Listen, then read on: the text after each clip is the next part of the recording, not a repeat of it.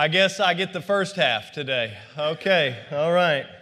Well, they've deferred, and so I'm going to go first. If you have your Bible, turn with me to page 598. 598. What, you don't get it? All right, 598, Jonah, the book of Jonah. And we'll get into God's Word this morning. It is good to be back in the Lord's house, and I will tell you, if some of you think I look bad, you should have seen me earlier, okay? All right. We're going to get into God's Word. Look at Jonah chapter 1. And once you're there, if you could, let me know you're there by saying amen. Amen. Jonah chapter 1, in verse number 1 and following, notice what the Word of God has to say. Now the word of the Lord came unto Jonah, the son of Amittai, saying, Arise, go to Nineveh, the great city, and cry against him, for their wickedness has come up against before me. But Jonah rose up to flee unto Tarshish from the presence of the Lord, and went down to Joppa. And he found a ship going to Tarshish. So he paid the fare thereof, and went down into it to go with them unto Tarshish from the presence of the Lord. Let us go to the Lord in prayer. Father, we thank you for the day that you've given us, God. We thank you for your word. We thank you for the fun that we can have in your house. And Lord, I pray that you will give me strength. God, I pray that you'll give me clarity of thought and clarity of speech.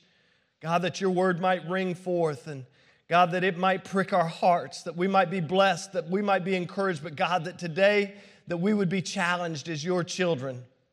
God, I pray if there's somebody in this room or somebody watching that doesn't know Christ as their Savior, that through all the fun of Super Sunday, as we've dubbed it, Lord, that you would receive the honor, that people might be saved today, that lives might be put back together. Lord, we are so grateful. We're so thankful for all that you do in our lives. Lord, we need you. We need you every hour. And so, Lord, I pray that you be with us, be with this fun service today. May you receive all the honor and the glory, and we'll give you the praise for it in Jesus' precious name and for his sake. Amen and amen. Well, over the years, today has become known as Super Sunday because of a football game that will actually be played later this evening. But I would encourage you that today is super, not because of football, but today is super because of a great Savior. Amen? And I don't know about you, but I get excited. It seems like I get more and more excited, not about football, but about the snacks. I mean, let's be honest. I said something to my wife last night. I'm feeling a little peaked. I'm a little underweight. I know I've been off of my game for a little while, but I leaned over to her. I said, oh, man. I said, I don't think we talked about our snacks for tomorrow. I said, chicken dip, pepperoni dip. I started naming all the dips that she makes that I love. And she said, well, I have the stuff for this, and I have the stuff for this. And I was like, yes, we need snacks. But apart from all the snacks that will be eaten, the reality of today is that two teams will face each other on the field of play. And the reality is that I understand that we've got fans. If you're a Cowboy fan, I pray for you. Man, if you're a Commander fan, I pray for you, right? Whatever you are, the reality is that two teams are going to gather today. And you got Bengals fans and Rams fans that are getting all frenzied up about a football game. And the reality is that it doesn't matter how much you and I get fired up. What matters is what the team does on the field, amen? You see, because the victory is going to go to the team, whichever team actually runs the best, whichever tackles the best, whichever passes the best, whichever kicks the best, which actually scores the most points. Hello? As believers, just like the team on the field has the opportunity to seize the day, you and I have opportunity today and every day, these opportunities that were given by God to seize the day and to win, not because you and I are good, but because Jesus is good, because he is great, because he works in and through us. Jonah had that same opportunity. He was called, he was commanded by God to be his representative to the people of Nineveh. Notice in chapter 1, Nineveh is this capital city of Assyria. And Nineveh, yes, it's great in size. It's the capital city. It was a great city politically. But Nineveh was great in evil. It was a wicked city. It was known for its wickedness. And so I'm using great in an opposite kind of direction. It was a wicked city. And the reality is that Nineveh was great to God, not because of its power, not because of its might, not because of its size. It was a great city to God because there were thousands and thousands of souls that lived in Nineveh. And in this short book of Scripture, as odd as it may seem, as we were talking about doing a Super Sunday, as odd as it may seem, in this short book of Scripture, what I see is that Jonah's actual response and his story, they play out right before our very eyes like 4 quarters of a football game. And so if you have your Bible, I pray that you do. By the way, this is the best place to bring your Bible. Amen? Nobody's going to criticize you. Nobody's going to come down on you for having your Bible in God's house. Notice with me, I want you to notice, I'm going to break up Jonah's story and his response to God's call in his life in 4 short quarters. Notice with me, beginning in the first quarter, we see Jonah running from God. He's running from God. Notice verse 2, because in verse 2 we see God's will for Jonah, and he says, arise. He says, Jonah, get up. And then he says, go into Nineveh. And he says, when you get to Nineveh, I want you to cry against that wicked city because that city's important to me. And so we see God's will. But just like you and I, Jonah has a will too. Anybody ever been there, done that? God says do this, and we have our own will. God says, hey, get up, get into the city. I want you to do what I've told you to do. And we say, no, I'm not really into that, God. In verse 3, we see Jonah. He's decided that his will is more important than God's will. Notice verse 3, he says, but Jonah rose up to flee unto Tarshish from the presence of the Lord. But in that moment, what's crazy to me is in that moment, Jonah forgets the omnipresence of God. Do you get what I'm saying? He's trying to do the impossible. He's trying to do something that maybe you and I have tried to do, but there's no way that we'll ever accomplish it. He's trying to run away from the presence of the Lord. Folks, it was David who understood that this was a fallacy. This could not be done because in Psalm 139, David says these words in verse number 7 and 8. He says, whither shall I go from thy spirit? Or whither shall I flee from thy presence? If I ascend up to heaven, thou art there. If I make my bed in hell, behold, thou art there. Folks, you can run, but you can't hide. Anybody ever tried it? Probably could write a few books on it. Jonah spirals down. Look, he spirals down in verse 3 to Joppa. He pays the fare. He not only goes in opposite direction from where God tells him to do, he actually pays the fare to get on this boat. He goes down in the ship hoping that this ship, think about the fallacy of this, he's hoping that this ship is going to carry him far away from the presence of God, far away from God's call and God's command. But you know, before we judge Jonah too harshly, that's exactly what we do. The Bible says, love the Lord thy God with all of thy heart, with all thy soul, with all of thy mind, and with all of thy strength. Do we do it? The Bible says, love thy neighbor as thyself. Do we do it? See, we sometimes want to judge everybody else, but we have to look in the mirror. The Bible says, serve the Lord with gladness and come into his presence with singing. Oh, how many times have we forsaken the assembling of ourselves as the manner of some is because we just don't feel like it? I got news for you. I don't feel like it. I don't feel like it. But God is still on his throne. He is great to be praised. The Bible tells us to love our enemies, to bless them that curse us, to do good to them that hate us, to pray for them which despitefully use us and persecute us. Do we do it?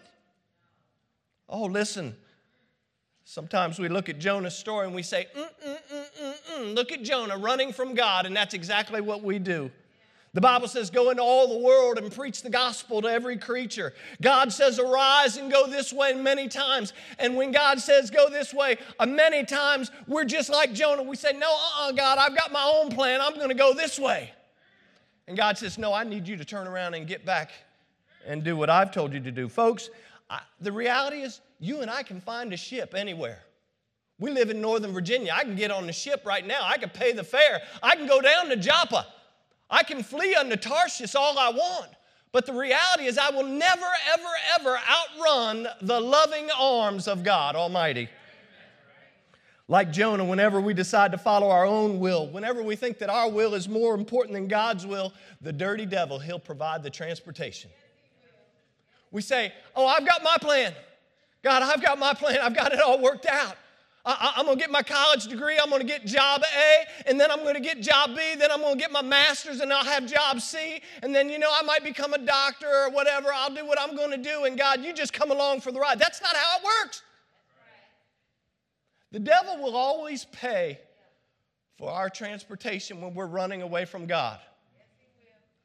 That's why sin is so dangerous, because it takes us further than we want to go. It teaches us a lot more than we actually want to know. It keeps us longer than we want to stay. And in the end, it costs us more than we want to pay. By the way, look back at the text. Look at verse number 4 and 5, because the reality is the text also tells you and I, if we're paying attention to what God is saying, it tells us that when we run away from God, it will wear you the heck out.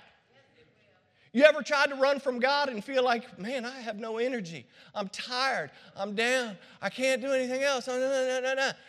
That's what happens when you try to run from God. Look at verse number 4. Verse number 4, the Bible says that the Lord sends out a great wind into the sea, and there was a tempest in the sea so that the ship was to be broken. But Jonah, he is so worn out. Look at the end of verse number 5. It says that Jonah's gone down in the sides of the ship, and he lay there and he was fast asleep. Everybody else on the boat, verse number 5 says, everybody else on the boat is crying out in fear. And Jonah, he's so wore out from running from God, all he can do is sleep. This is the same thing that happens when you and I as believers, when you and I as the church, this is what happens when we decide that our will is more important than God's will. We wear ourselves out running from God. Look at verse 15. Jump over to verse 15. Ultimately, this shows us where finally the men, they actually take Jonah. They throw him off the ship. They throw him out into the sea. And if you look at the last verse there in chapter number 1 and verse number 17, this reveals to us, as Jerry Vines, that great pastor and teacher years ago, he used to say this. He used to say, listen, when you run from God and His will, you're sure to wind up in a whale of trouble. You'll get that in a couple of minutes. I'm sorry if that illustration didn't meet the standards of the keys to victory. When we try to outrun God, the reality is we lose every time. And I think about the people in our lives. See, because no man lives to himself, no man dies to himself. I think about the people in our lives who lose out. When God has called us to go into all the world, when God has told us to love one another, when God has told us to serve one another, when God has told us to pray for one another, and we decide that our will, our way, our thoughts, our ideas are better than His, not only do we lose out, not only do we wear ourselves out, but those that are around us miss out. They miss out on what God could do in and through us. Notice in Jonah chapter 2, in the second quarter, we see Jonah running to God. We see in chapter 1, he's running from God, and in chapter 2, he's running to God. And I just put down in my notes, what does it take for you to run to God? What does it take for you to come to the point where you will say, all right, God, I give up, I surrender, I'll come and I'll run back to you? Well, you see, for Jonah, it took being swallowed by a great fish. See, he wasn't running to God at the point. He was running from God. They throw him over the boat. He gets swallowed up by a great fish. By the way, God and that fish are on speaking terms. He prepared the fish. For all you lovers of science, oh, there ain't no fish that could swallow a man, and it must have been a whale. No, the Bible says it was a great fish. Why? Because it was prepared by a great God to do great things. He's on first name basis with the fish. Look at verse number 1 of chapter 2. The Bible says, then Jonah prayed unto the Lord his God out of the fish's belly. And in verses 2 and following, God's word reveals just how desperate the situation is. Notice with me in verse number 2, it says, Jonah says, he says, I cried by reason of my affliction unto the Lord, and He heard me out of the belly of hell, cried I. And thou heardest my voice, for thou hast cast me into the deep, in the midst of seas, and the floods compassed about me. All thy billows and all thy waves passed over me. Then I said, I am cast out of thy sight. Notice what he says in verse number 4. He says, since I'm cast out of thy sight. Notice the very next thing he says, yet. He says, yet I will look again toward thy holy temple. He said, the waters compass me about, even to the soul, the depth closed round about me. The weeds were wrapped around my head. I went down to the bottoms of the mountains. The earth with her bars was about me forever. Yet hast thou brought me up my life from corruption, O Lord my God. Look at verse 7. When my soul fainted within me, notice what it says. It says, I remembered the Lord. Wow. Jonah, through his repentance and his recognition of God's greatness and his authority, he sees how things really are. And look at verse number 9. He declares to the Lord, he says, I will sacrifice unto thee with the voice of thanksgiving. I will pay what I have vowed. Salvation is of the Lord. Amen? Amen. It was John Ortberg who said, redeeming is what God is into. I like that. He said, redeeming is what God is into. He's the finder of the directionally challenged sheep. Anybody here ever been directionally challenged? Jonah was directionally challenged. God said, go this way. And Jonah said, I don't have my compass. I'm going to go this way. No, he was directionally challenged. John Ortberg said, redeeming is what God is into. He's the finder of directionally challenged sheep, the searcher of missing coins, the embracer of foolish prodigal sons. His favorite department is the lost and found. Oh, I'm thankful that God loves the lost. Aren't you thankful? Oh, what a Savior we serve, amen? Jonah turns around and he runs to God after repenting and recognizing God's greatness. He begins to praise the Lord. And I've said it many times, when the praise goes up, the power comes down, amen? Woo, I'm starting to feel better. Woo.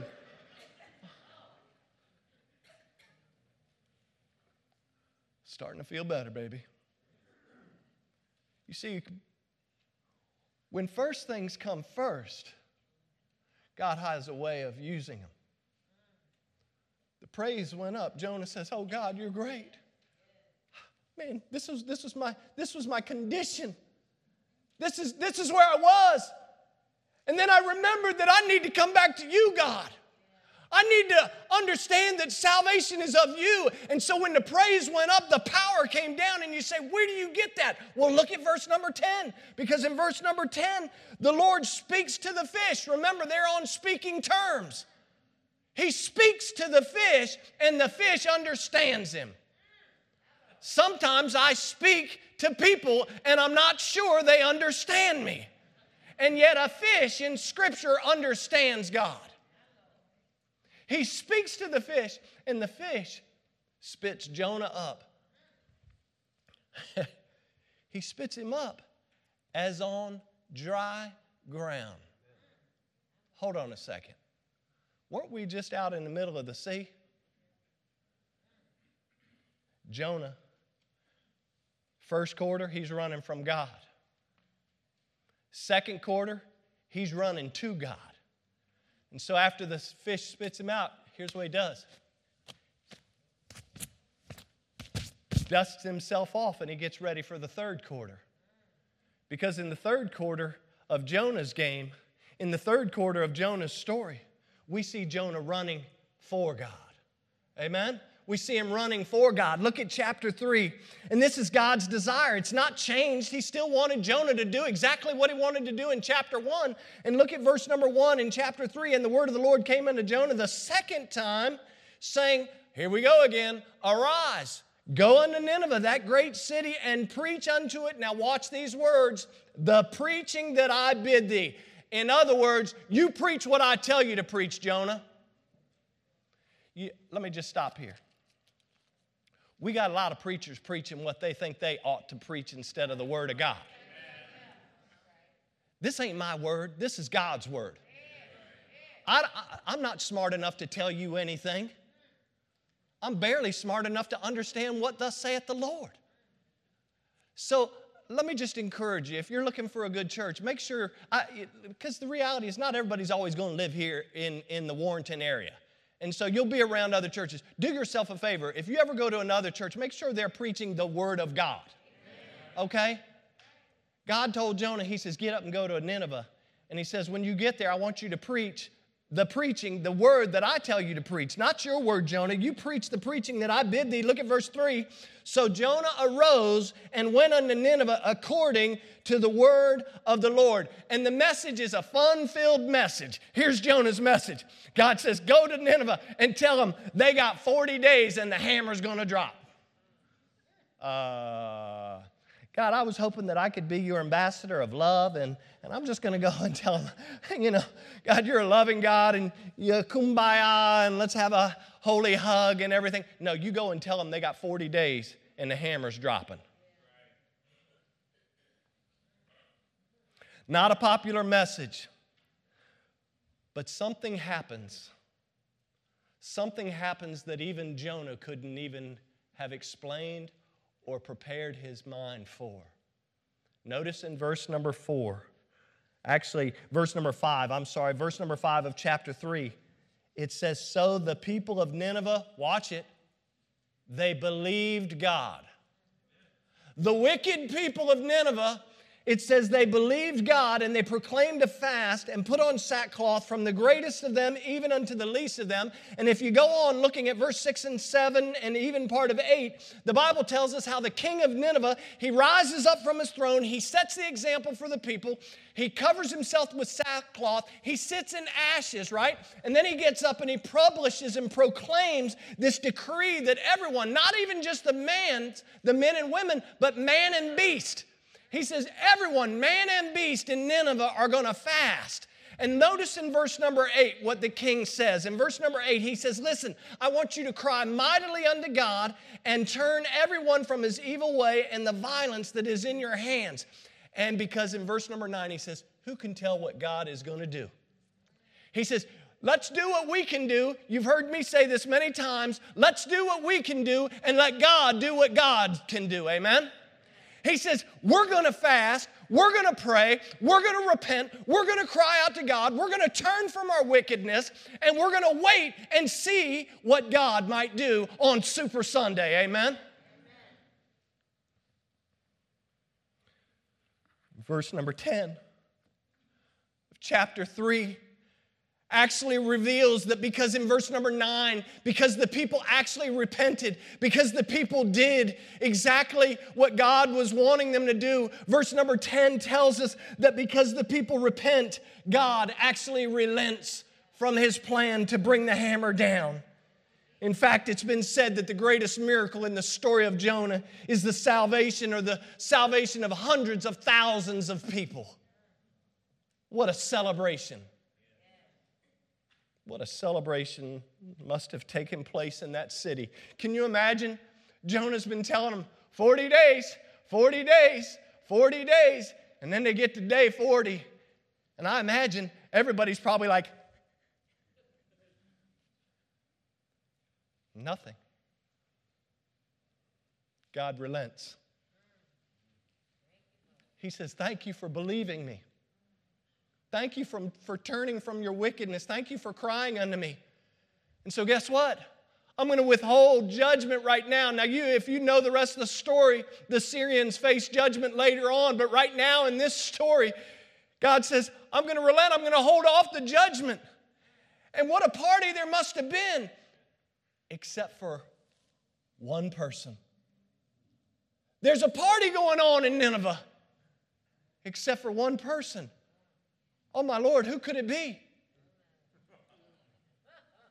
The person who, watch this, who was supposedly running for God.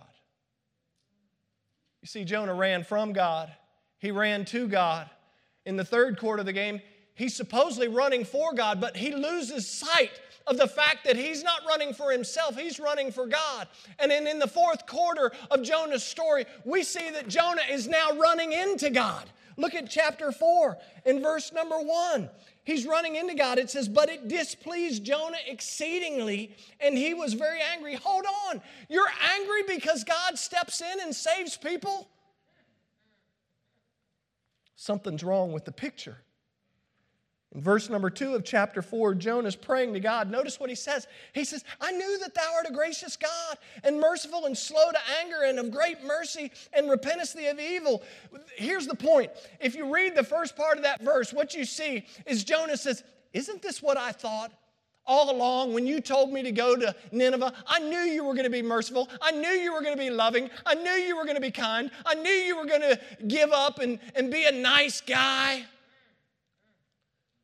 Isn't this what was in my heart, God? We never see it in Scripture, but this is what Jonah is saying in verse number 2. Do you know what Jonah's saying?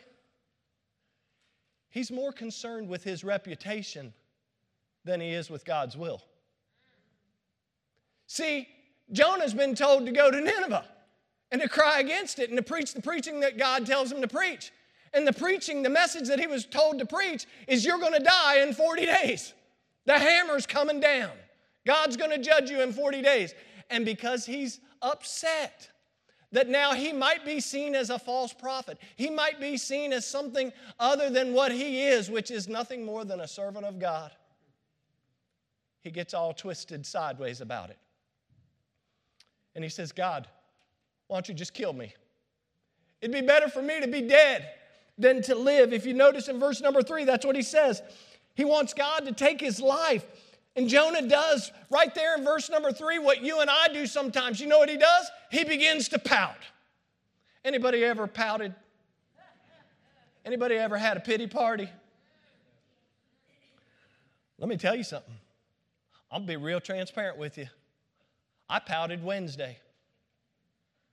When that surgeon came in and he told me that I wasn't done yet, said I was going to have another procedure after Wednesday, I looked at him like a calf looking at a new gate. I said, whoa, I thought this was it. And he said, oh, no, we got more to do. Right before they put me to sleep, I guarantee you the last thing that I was thinking about was not good.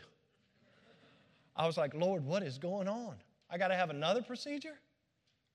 Sometimes we pout, don't we? And this is what Jonah's doing. He's pouting. He's pouting here. He forgot who he was running for, and he gets angry because God didn't bring the hammer down on the people of Nineveh, and you and I are just like that.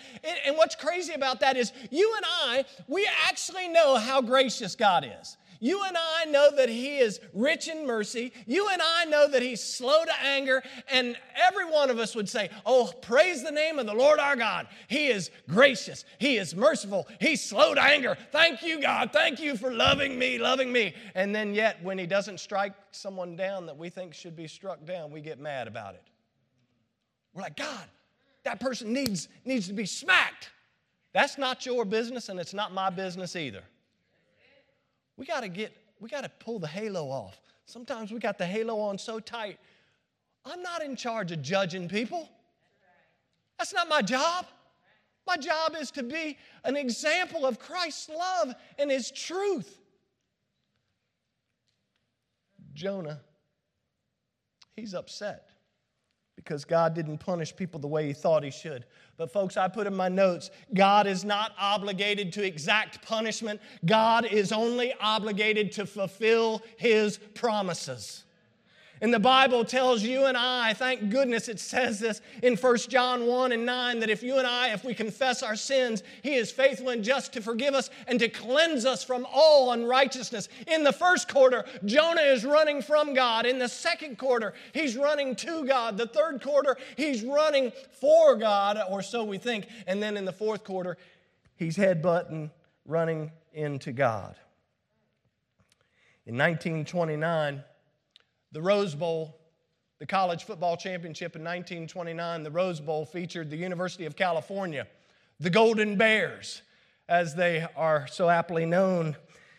They were facing the undefeated Georgia Tech. Now, Georgia Tech was 9-0 that year in 1929. Georgia Tech were, at that point, they were not the Yellow Jackets, they were the Golden Tornadoes. And so in 1929, the Rose Bowl game featured the University of California, who were not undefeated, versus the highly favored Georgia Tech Golden Tornadoes. I believe Chuck Wisniewski was their running back. And anyway, you'll get that later. But the Georgia Tech football team, they were locked, it was deadlocked, 0-0, late in the first half. And the running back for the Georgia Tech Golden Tornadoes fumbles the ball. An All-American by the name of Roy Riegels picks up the ball, and it was said that the skirmish was like none other. They were on the field, and they were scrapping. The ball was going this way, got sideways. This All-American for the University of California, Roy Riegels, picks up the ball, and in the midst of running around, getting away from all the tacklers, he gets twisted and turned around, and he takes off 75 yards. And as he's running, his teammates, including his best friend, Benny Loam, are behind him, and they're constantly yelling, "Stop! Stop! Stop!" Roy Riegels, he just keeps on running. As it happened, his best friend tackled him on the 1-yard line just before he ran into his own end zone. The score was 0-0. The University of California was forced to punt out of their own end zone. The Georgia Tech Golden Tornadoes blocked the punt, scoring a safety, which would later prove to be the margin of victory in the Rose Bowl game. It was said that in the locker room, that Roy Riegels took a towel, and he went over in the corner, and he put the towel over his head, and he sat down in the locker room all alone. And it was said that as he sat there, not a word was spoken in the locker room. The coach didn't have some big speech. He didn't have a lot of information for the team. Roy just sat there alone, weeping. The Rose Bowl officials came in and told the University of California team, said, "You've got 3 minutes." Coach Nibs Price, that's what his name was. Nibs Price stood up and he said, "Okay, guys, the team that started the game in the first half will play the second half. Let's go out. Let's go. Let's go." The whole team got up and they left and went out to the field. And Coach Price turned around and there was one player still sitting in the locker room. It was Roy Riegels. And he had that towel draped over his head. And he said, "Come on, Roy, let's go. Did you hear me?" Not a movement. He went over and he put his hand on Roy's shoulder and he said, "Roy," he said, "did you hear me? The same team that started the game is going to start the second half and play the second half." Roy Riegels was an All-American. Roy Riegels looked up, tear-filled eyes, and he said, "I can't do it, Coach." He said, "I've ruined you. I've ruined the University of California. I've ruined myself. There's no way that I can get out there in front of the crowd and show my face again." And his coach leaned down and said, "Roy, get up and get out there. It's only halftime."